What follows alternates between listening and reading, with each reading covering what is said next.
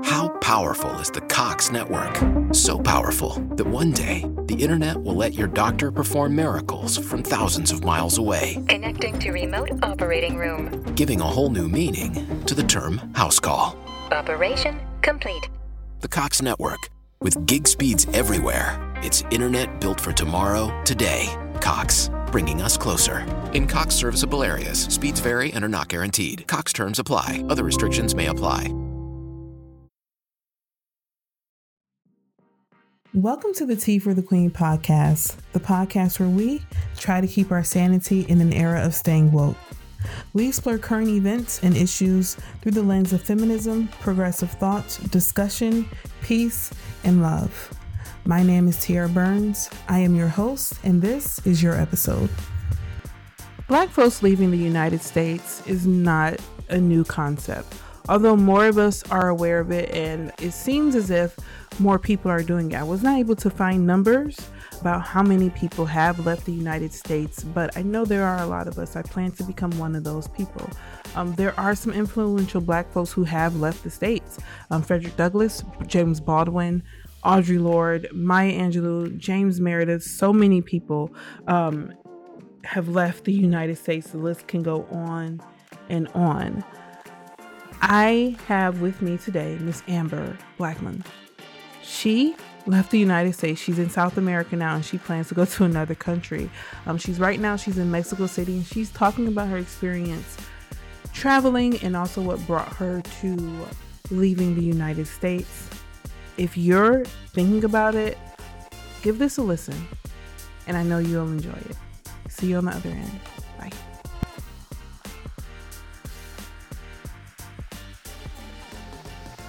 Hello, Amber. How are you? Hello, I'm good. How are you? I'm doing well. Thank you for coming on. Of course. Thank you for having me. I'm excited to be here. Yeah. So where are you right now? Where in the world are you? So I am in Mexico City right now, which is where I currently live. Okay. How long have you been there? So we're in April. Next month will be a year of living in Mexico. Wow. How are you liking it? I really like it so far. I think certain things have, of course, been an adjustment just being anywhere new. But yeah. I really like being here. Like Mexico City is kind of like a New York in terms of size. So there's always something to do. So how many people are there? You said it's like New York. Yeah, population wise is actually bigger. So there are, I think, like 22 million people here. Oh, wow. That's a lot of folks. Okay. Right. Yeah. Okay. So I'm going to get into the more details about Mexico City, but before we get there, I want to ask about your journey as an expat. Do you consider yourself an expat right now? Yes, I do. Tell me, what exactly is an expat? So an expat is someone who is residing outside of their home country. And what's your home country? The U.S. So I'm from Charlotte, North Carolina originally. Okay, so you've been in Mexico City for about a year. So you moved there in 2021. Is this a decision that you came across during the pandemic? Like what? Tell me your story, about the decision to move abroad. Okay, so it might be a little long, but it started with in 2015, I studied abroad for the first time. And after living outside of the US, I was just realizing how much freedom I had. I just had a taste of like freedom. I think that's ultimately what it felt like, just having space to be myself, not solely just being Black, but just being my own individual. And so in 2015, I studied abroad, and then I studied abroad again. I did my master's in 2017 in the UK. And so once I finished my program, I knew that I wanted to stay abroad, but I just really wasn't sure of how to make it happen because I didn't have a ton of work experience. I was pretty new out of college. So I came back to the States, kind of got settled, got comfortable, started working and everything. And I would say the more recent thing that happened is in 2020, I went to Mexico again because I've traveled here pretty frequently every year. And so I visited and I was like, man, I think now is the time for me to just go ahead and try to take the leap. And so I went in December of 2020, and then I was aiming to leave in December of 2021. But once the insurrection happened, I was like, okay, nah, it's time for me to go. Right, right. I think everything between like leading up from election time to then that happening, that was kind of the last straw for me. So after that, I upped my date up to May. And then I was like, okay, it's game time. I was selling everything. It was time to go. That's good. It's so where did you study in the UK? I'm not sure if you know this, but in 2020 I went to visit my family in the UK and got stuck for 8 months. I will say this, I enjoy the UK. I think I can see myself living there. So yeah, I just wanted to know, what were your thoughts about the UK? Oh, I loved it. So when I had first studied abroad, I was in Spain. So in 2015, I was in Spain. And so, the flights within Europe are pretty cheap. So I was trying to go see and visit everywhere that I could. And so the first time I went to London, I was hooked. I was going like every month after that. So that's how I actually decided I wanted to do the master's program there. But I did it in Brighton. So about an hour and a half train ride from London. Yeah, I know where Brighton is. I haven't been there, but I really want to go. So what was your experience as a Black person in the UK? I think there were kind of some different avenues. So, of course, when I'm there, everyone views me as still Black, but American. So people were pretty welcoming. Everyone was nice. I think people thought like my accent at the time was cool. They think it's so cute. And I'm like, what? Right. Like, what accent? Yeah. But overall, it was pretty good. It was very surprising for me because this was pretty early in my international travel experience. So I didn't realize just how many Black people are in other places, outside of the continent, but just spread out across Europe and different places. So it was the first time I was kind of seeing just so many people of different backgrounds. And so I would say it was a really good experience. I think one time I did meet someone who I believe they were from Nigeria, and they were asking me like, "Where are you from?" And I tell them, the States and North Carolina, and they're like, "No, but where are you really from?" And those kind of conversations are always like, we don't have that history tied to us. Yeah.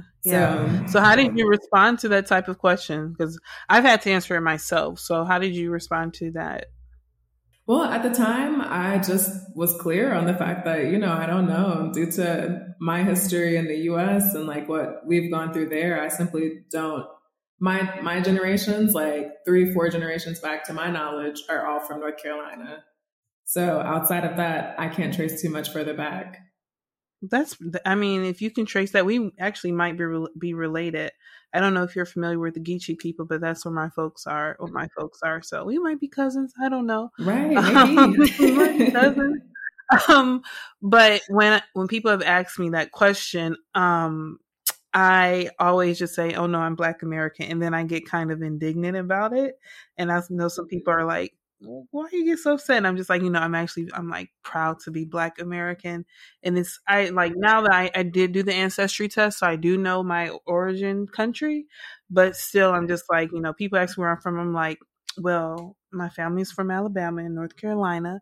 They're like, "No, where are you from?" I'm like, well, my family's from Alabama and North Carolina. Right.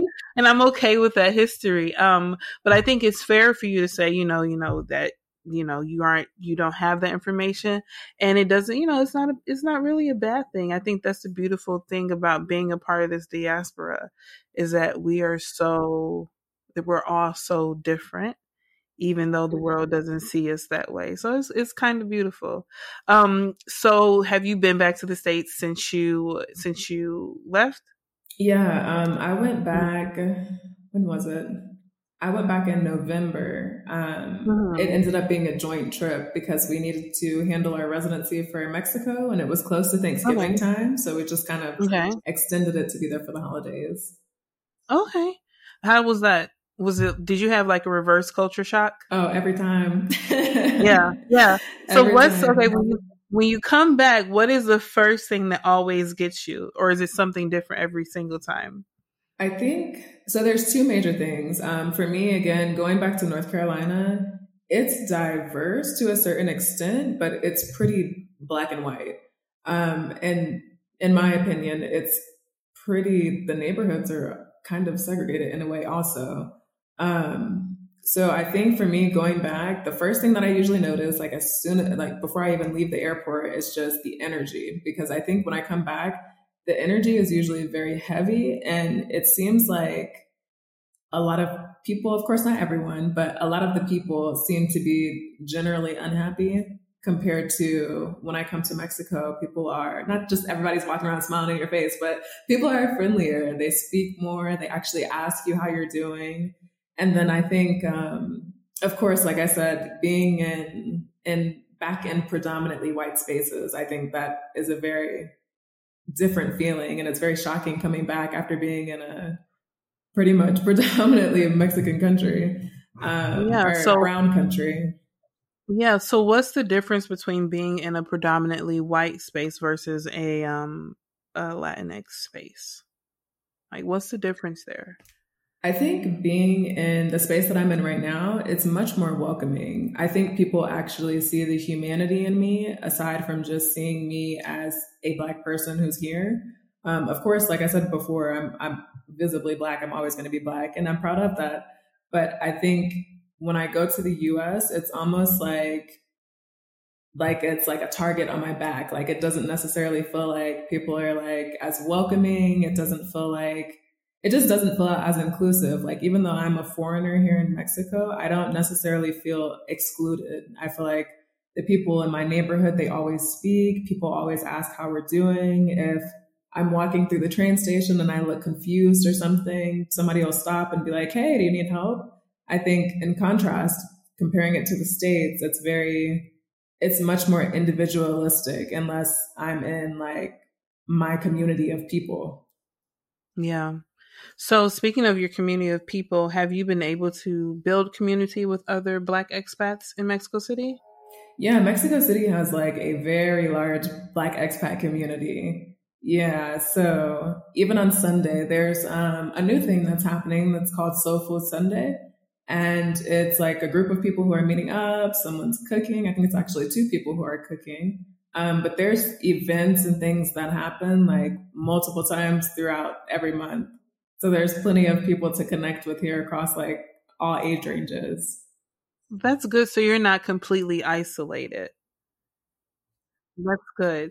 And it's funny that you mentioned that we're talking about the community, because there are so many articles now about Black expats leaving the United States. Some of them say that they're leaving to escape racism. And then I saw another article that was saying there's a brain drain because so many people who are very smart are leaving the States. Do you think that's true? I would say yes, honestly. I think even for me, like I knew before, like I talked about, I didn't want to stay in the States long term after experiencing life abroad. But I think even as after, for example, the summer of George Floyd and that whole unfortunate situation, like for me, I started picking up more books. I started reading more about our history. And I think even seeing how much, yes, things have changed, but on a high level, things haven't really changed that much to where we need them to change. I think even that, and seeing how things were continuing to go right now, it just completely, for me personally, it made it so hard for me to even exist there, because I felt like just being in the States and trying to exist was like a daily battle, let alone I worked in security. So I was working with all white men. I just found it very challenging. And like when I meet other expats who are here in Mexico, or even when I'm traveling, the feeling and the sentiments, it seems to be the same across the board, of just kind of being so exhausted of not seeing, the necessary changes that we want to see to be able to live comfortably in the US. Yeah. So I kind of feel like when someone leaves the States, you kind of have to go through a deconstructive healing process. Is that correct? Did you have to like do that of kind of like, for example, when my sister and I were in Amsterdam, she constantly was worried that someone was following us in the store. Constantly worried that someone was following us in the store. And, I'm like, I had to like stop and say, hey, I don't think that's what's happening here. It's just, I feel like we're in this constant, in the States, we're in this constant feeling of being under surveillance. You know what I mean? Mm-hmm. So Definitely. do you feel like you had to do like a deconstructive healing after you left this country? I would definitely say yes, because for me, like even being there, I had so much anxiety. Like that was one of the main reasons that was even like pushing me to leave, is because I just constantly felt like I was going to be a target. I felt like, somebody was always going to be trying to target me for something. And I think after moving abroad, there were multiple situations where I'd be like, oh, are they, racially profiling me or trying to discriminate against me. And sometimes I really have to even stop myself and be like, hey, that's the mindset of being in the States and being somewhere else. Not to say that you can't be targeted for something, but generally I find that it's often not even racially driven. So for me, I kind of had to get out of the mindset of that. Even interacting with the police or walking past the police in the States, I would be anxious. I would be expecting them to say something or expecting something to happen. But I think here, um, it's just not the same. A lot of people mind their business, even going past the police. They might say good morning or something. And, for me and having been in the States and feeling all this fear and uncertainty, my mind starts racing. I'm like, oh, are they about to say something else? Are they going to ask me for something? But it literally has never even happened. So I think there's some things, some habits that I had picked up in the States just from, how we as Black people often have to carry ourselves, that isn't really needed in other places abroad. So it's like I'm having to learn how to actually let my guard down. Yeah. Yeah. So how are you doing that, if you don't mind me asking? I think it's been a little bit of therapy. I've been doing therapy for a while, and that's been a good space to like talk about some of the racial things and some of the things that I was experiencing in the States and how it feels now. And I think just doing a lot of reading, like just learning more about our history, I think is very empowering and kind of gives me a little bit of validation in seeing how other people before us have often felt in different situations, especially like reading, for example, James Baldwin, somebody who has left the country and talks about their experiences of being abroad, but still carrying the weight of being Black and the feelings of knowing what's going on back home and whatnot. So I think it's been a mix of just that, reading, learning, therapy, um, even trying to just be more aware of myself overall. I think it's powerful that you mentioned that, because when I decided to travel in 2020, I did not expect for a racial uprising to happen. I That came out of nowhere. It was just like, wow. And while I was abroad, I had like this immense feeling of guilt. You know what I Mm-hmm. mean? I'm not sure if you can relate to that. Have you had that too? Yeah, I Did you think have any guilt? Yeah. even in trying to make the decision to leave, especially when talking to other people, it's kind of like, well, my ancestors built this country. Why would I run away from it? Or, everyone has different sentiments of what you should be doing in the moment. So I think for me, I definitely had some moments where I was kind of like, well, am I making the right decision? But ultimately, I think I kind of just had to stay true to myself, because I know like my peace of mind is more important. I don't think my ancestors or anybody from my past would want me to be stressing out and putting my life and my health on the line for a situation that doesn't really look like, or a place that doesn't really look like it's changing or focused on change. Yeah, I'm happy that you say that, because my sister, I had to deal with that, and was it my sister? It wasn't my sister. It was somebody I had on a podcast. But she said to me, she goes, honestly, like as a Black woman, the ability to rest is a sort of activism. You know what I mean? Right, right. And there are so many. I believe Langston Hughes left the States for a while. Josephine Baker left the States. So I feel like, that kind of helped me with the guilt, because I feel like we're in this constant, we're told to always be in the fight. You know what I mean? Right. And it's like I just want to sleep, man. I just want to I just want to sleep. Right. I I just think want to like what sleep. you said, like everybody is I think everybody's role is different. What role you choose to pick up is different. And that's not to say that, How powerful is the Cox network? So powerful that one day the internet will let your doctor perform miracles from thousands of miles away, Connecting to remote operating room. giving a whole new meaning to the term house call. Operation complete. The Cox network, with gig speeds everywhere, it's internet built for tomorrow, today. Cox, bringing us closer. In Cox serviceable areas, speeds vary and are not guaranteed. Cox terms apply. Other restrictions may apply. you have to stay in that same place the whole time either. Like I could, if I needed to, or if I felt like I needed to, I could come back and try to get more active in the community or, do something, whatever that something may be. But I think with how I was feeling before, me personally, I just needed to get out. I needed space to like breathe, even take in everything that was happening. Because for me, even the insurrection, for example, it was just it blew my mind. I couldn't even believe it was happening. And then I'm still expected to show up to work and keep on going through my day as if nothing's going on. So I know for me, no guilt and everything else, I felt those things, but at the same time, my desire for peace was just so much stronger. Wow, I love that. I'm probably going to title the episode "My Desire for Peace is So Much Stronger." That's incredible. So, have you experienced? We'll talk about. I wanted to ask you if you've experienced racism or discrimination, and then I want to get into like the fun stuff of your time. So, have you experienced any type of discrimination while in Mexico City? So maybe in stores, I would say once or twice I've been in a store and the security person is following me around the whole time, to the point of like, if I'm in an aisle, they're standing at the aisle, staring at me, watching what I'm doing, what I'm picking up, what I'm touching.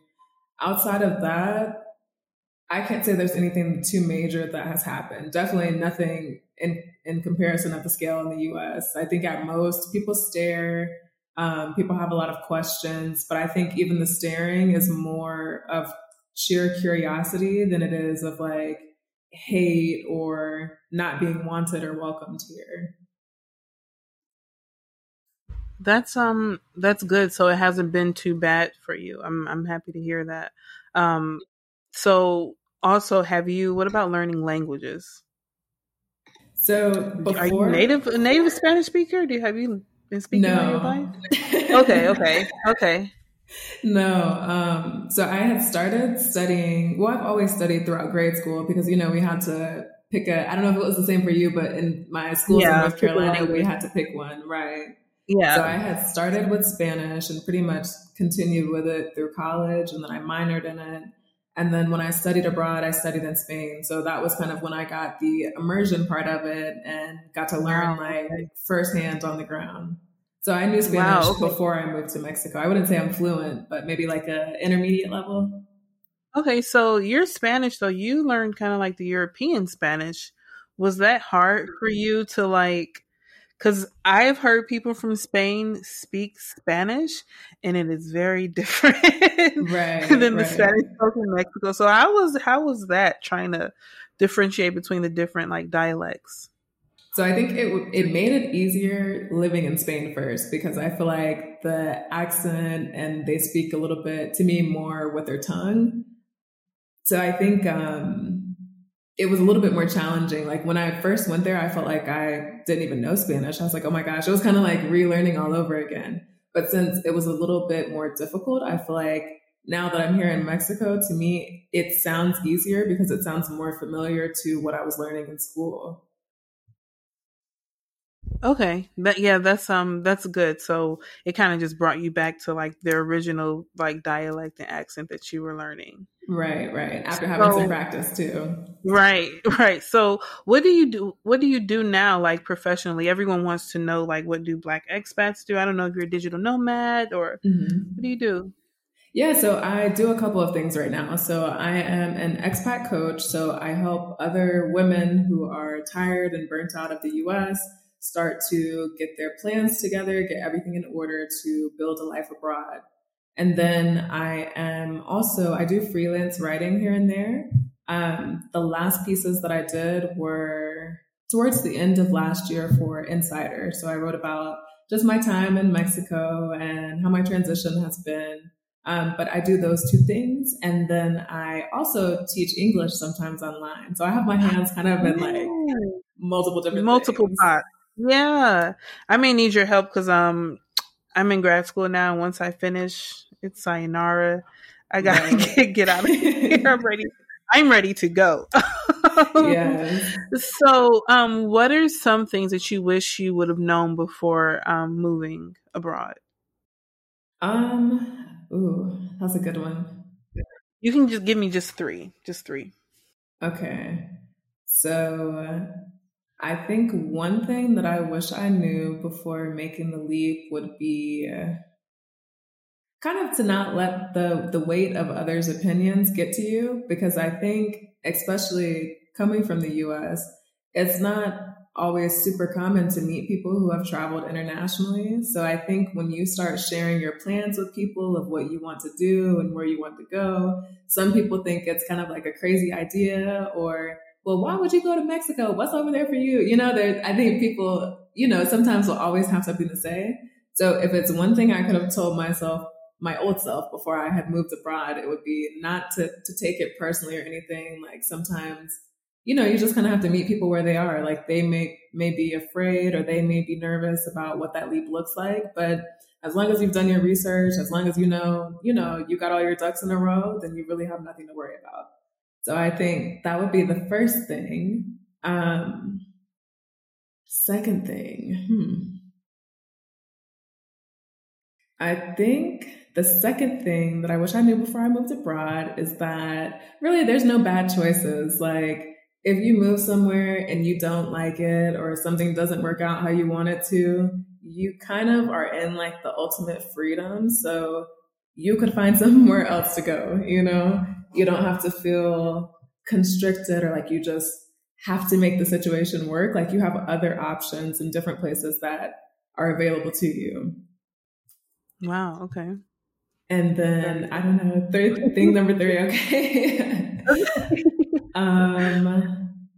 What I wish I would have known.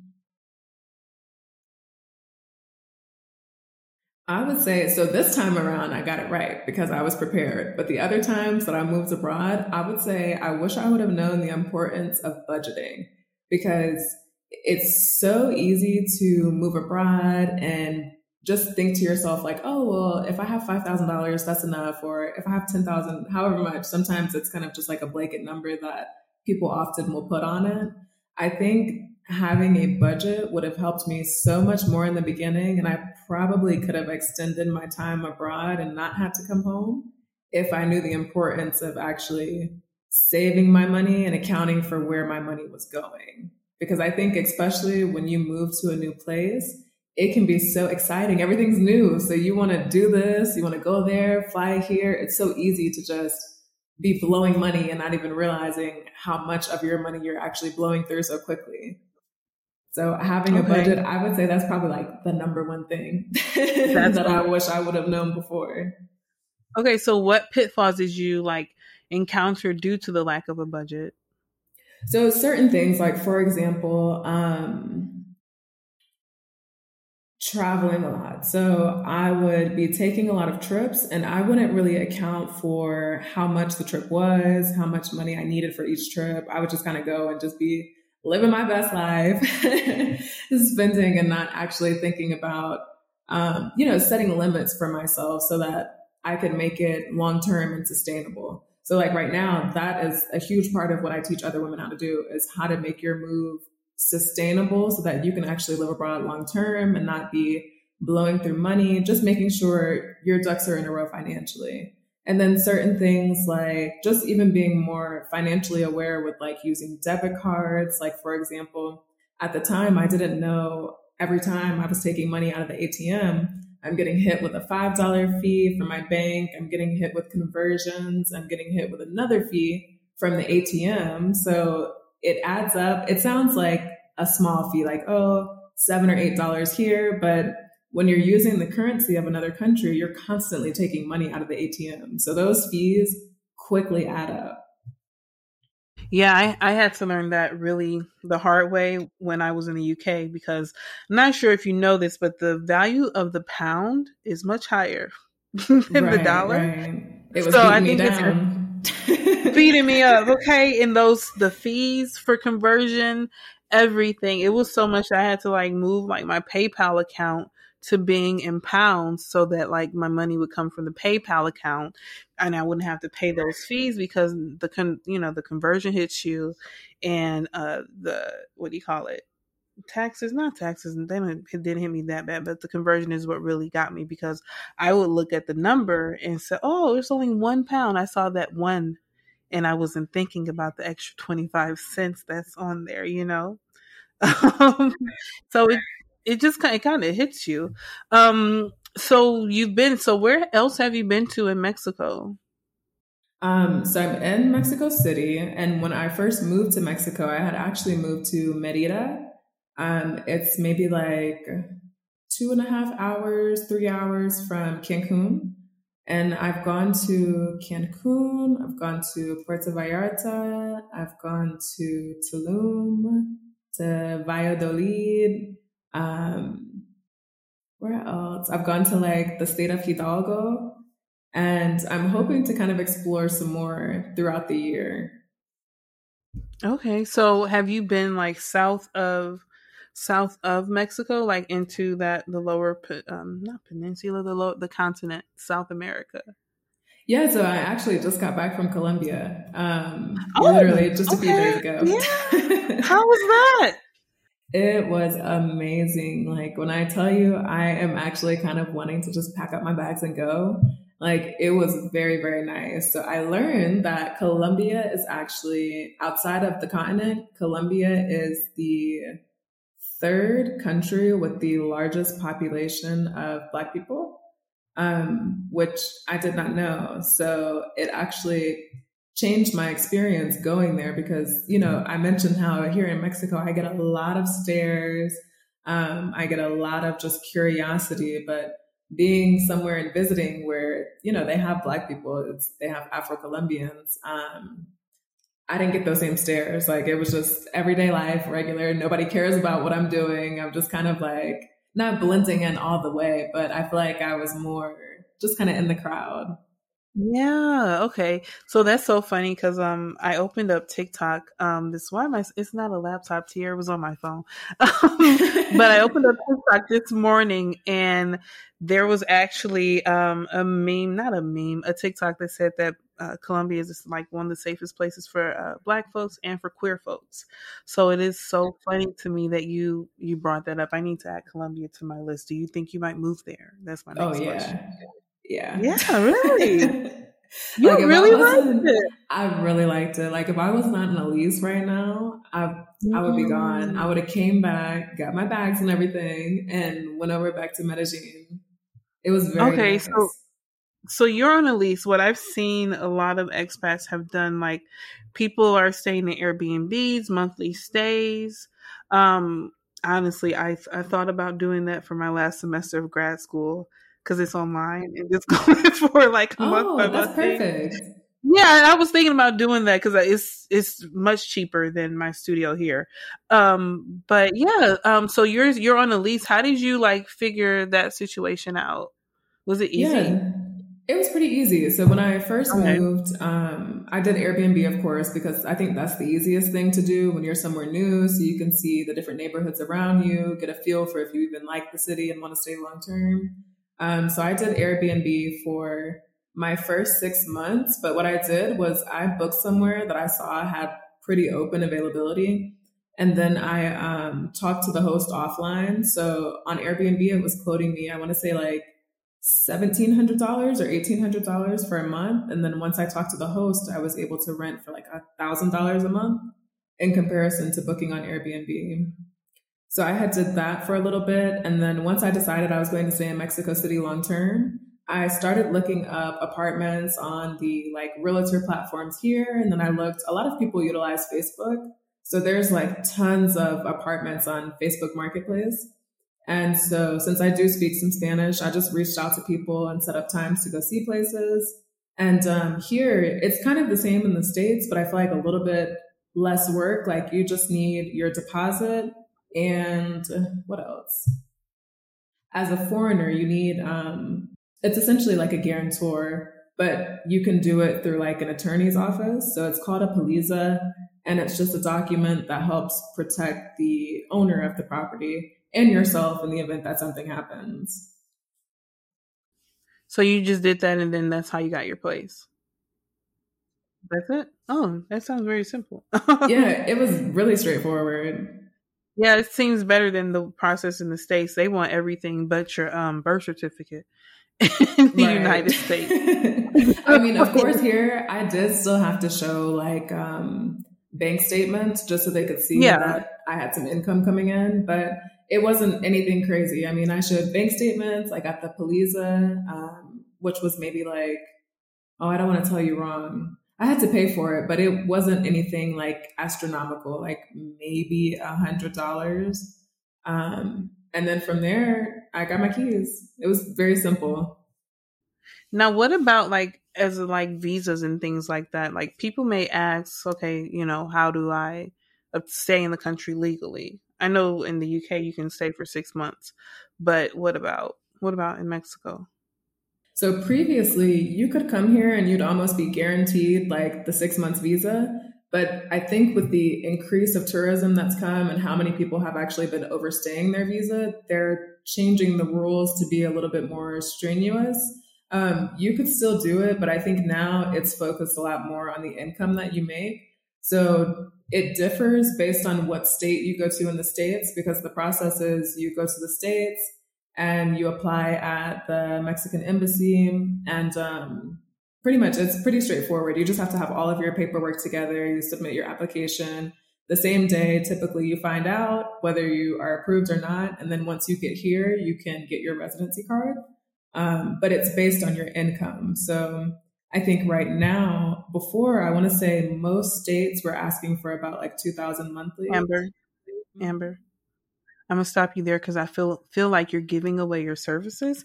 And I told you before, I don't want you to tell too much, not too much free information. If y'all want it, y'all gotta reach out to her. As a Black woman, if you were not talking to me because I'm already someone who's decided about moving abroad, if you wanted to convince someone to make that decision to up and move, what would you tell that other sister?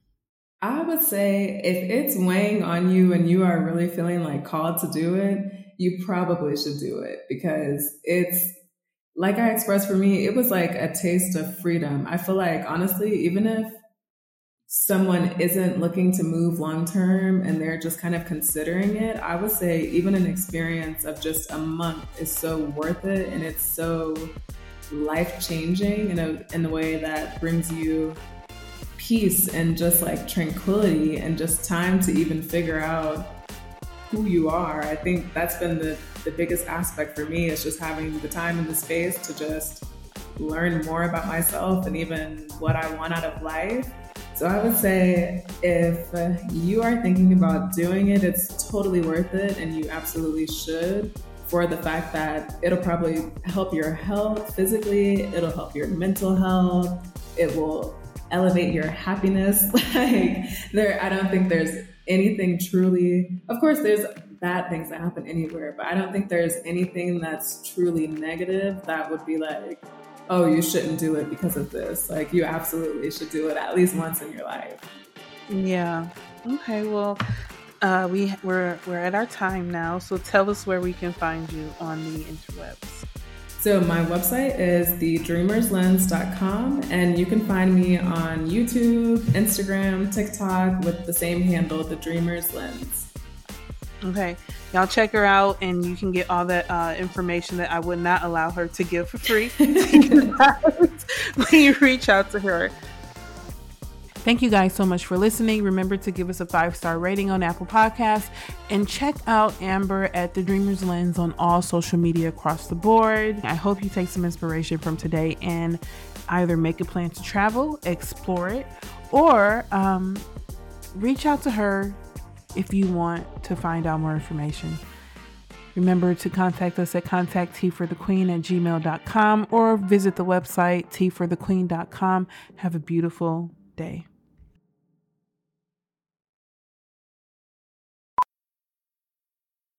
How powerful is the Cox network? So powerful that one day the internet will let your doctor perform miracles from thousands of miles away. Connecting to remote operating room. Giving a whole new meaning to the term house call. Operation complete. The Cox network. With gig speeds everywhere, it's internet built for tomorrow, today. Cox, bringing us closer. In Cox serviceable areas, speeds vary and are not guaranteed. Cox terms apply. Other restrictions may apply.